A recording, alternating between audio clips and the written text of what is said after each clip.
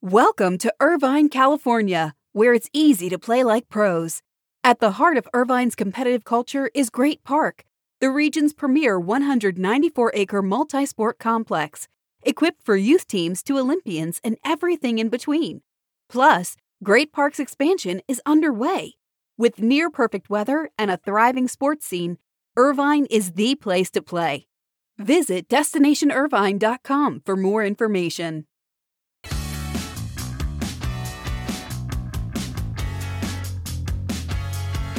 The NCAA has its Sweet 16 on the men's side, but it's still looking to move on from its self-inflicted wound. That's our lead story for the Morning Buzzcast for Tuesday, March 23rd. Good morning. I'm Abe Madkour. Hope everybody is doing well today. I appreciate my colleague David Albright for filling in for me yesterday on the Buzzcast. You'll hear more from David in the future. Let's start with the NCAA because in a letter to staff, NCAA President Mark Emmert wrote that a number of balls were dropped at the NCAA women's basketball tournament in San Antonio, and that he will ultimately determine exactly how the NCAA found itself in that situation. Now, that is noteworthy because over the weekend, as we know, there was that stark disparity between the weight training facilities, between the men's and women's locations. The NCAA also faced questions about the differences in the swag bags given to the men's and women's players, the food options available, and the type of COVID-19 testing being done for both the men and the women. Over the weekend, there were a number of calls for people to be held accountable for these decisions. Emmert sounds like he is going to be studying this and figuring out just who should be held accountable. Meanwhile, a lot of fingers are pointed directly back to Mark Emmert. USA Today's Nancy Armour says that as long as Mark Emmert is president of the NCAA, quote, women's sports will never get the equitable treatment they not only deserve, but are due, end quote. So despite the NCAA trying to move on from this story, it's still the narrative overshadowing the men's and women's tournaments at this time. Let's shift to some news about naming rights because we've talked on the Buzzcast about the Miami Heat could be soon having a new name for its facility in downtown Miami. Remember, it's been the American Airlines Arena for so long. Well, the cryptocurrency exchange FTX is now one vote away from winning the naming rights deal for the Heat's arena. The Miami-Dade County Commission will meet on Friday to approve the agreement. Now remember, it's been American Airlines Arena for nearly 2 decades, but now the venue would be called the FTX Arena. It would bring the NBA its first naming rights deal for the crypto industry. So look for this deal to be approved as early as Friday, and that would be major news in all of sports sponsorship. Let's shift to some motorsports news. I'll tell you, Roger Penske is feeling very, very positive about the energy and the vibe and the crowd around the Indy 500 in late May. He acknowledged that more than 170,000 tickets have been sold for the May 30th race. His goal is to have 250,000 people at the Indianapolis Motor Speedway. He's saying it's outside. It's the biggest facility in the world. They're going to be able to follow guidelines, but he is hoping for easily a big 6-figure crowd at Indianapolis Motor Speedway in late May. So that's a story we all want to be keeping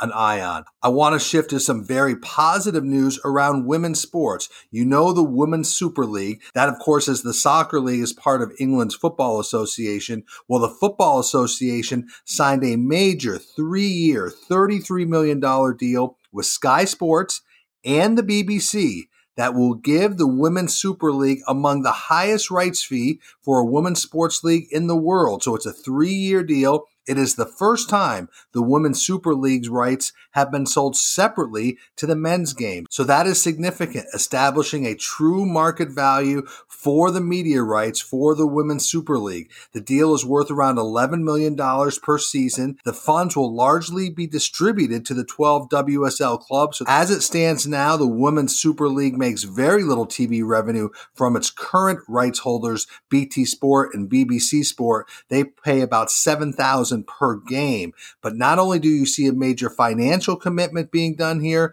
Sky Sports will increase the amount of games it will show. So will the BBC. So basically the bottom line of this deal for England's Football Association and the Women's Super League is more live games, reaching a larger audience and bringing in more revenue than maybe any other women's domestic league in the world. That is good news, and congratulations to the Women's Super League. Let's stay on soccer news because, boy, a global pandemic, not much of an impact on FIFA. FIFA said it expects to hit its 4-year revenue target of more than $6.4 billion. That, of course, is leading up to its World Cup in 2022 in Qatar. Now, FIFA acknowledged that it gets most of its money from the 4-year Men's World Cup. It says it's already received more than 90% of its income target from broadcasting rights for the 2022 World Cup. However, they have sold fewer sponsorships around the event. Meanwhile, FIFA President Gianni Infantino says he wants as many bids as possible for the 2030 World Cup. That's not surprising. Of course he does. He has not ruled out getting a bid from China.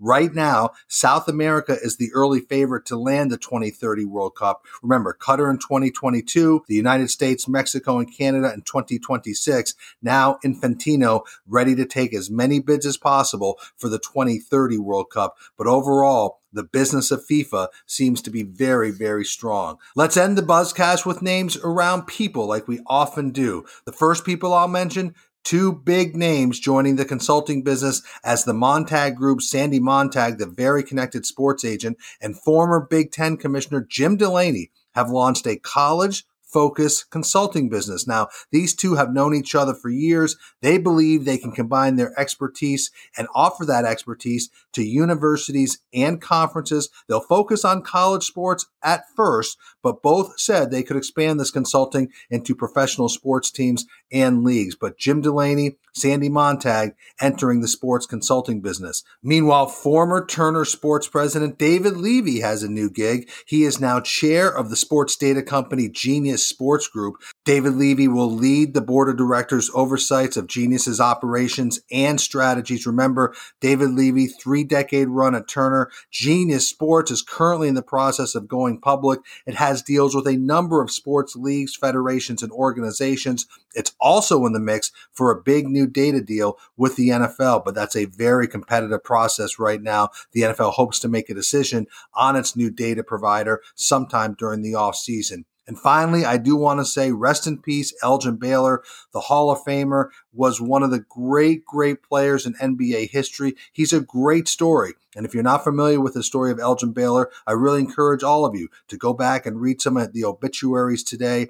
An illustrious playing career. He also moved into the front office where he was a coach and a general manager. He was an amazing athlete. He was Dr. J and Michael Jordan before Dr. J and Michael Jordan, but he was also a great man of principle, had true values, and was a real pioneer. And again, we will miss NBA legend Elgin Baylor, who died at the age of 86. The Clippers held a moment of silence for him before last night's game. So that is your morning Buzzcast. It is Tuesday, March 23rd. I'm Abe Madcore. Hope everybody has a great day. Stay safe, stay healthy, be good to each other. I'll speak to you tomorrow.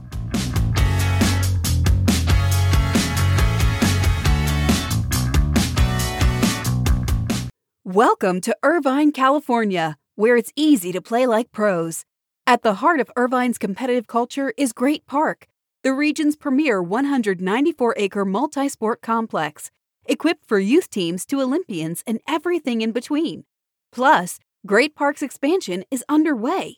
With near-perfect weather and a thriving sports scene, Irvine is the place to play. Visit DestinationIrvine.com for more information.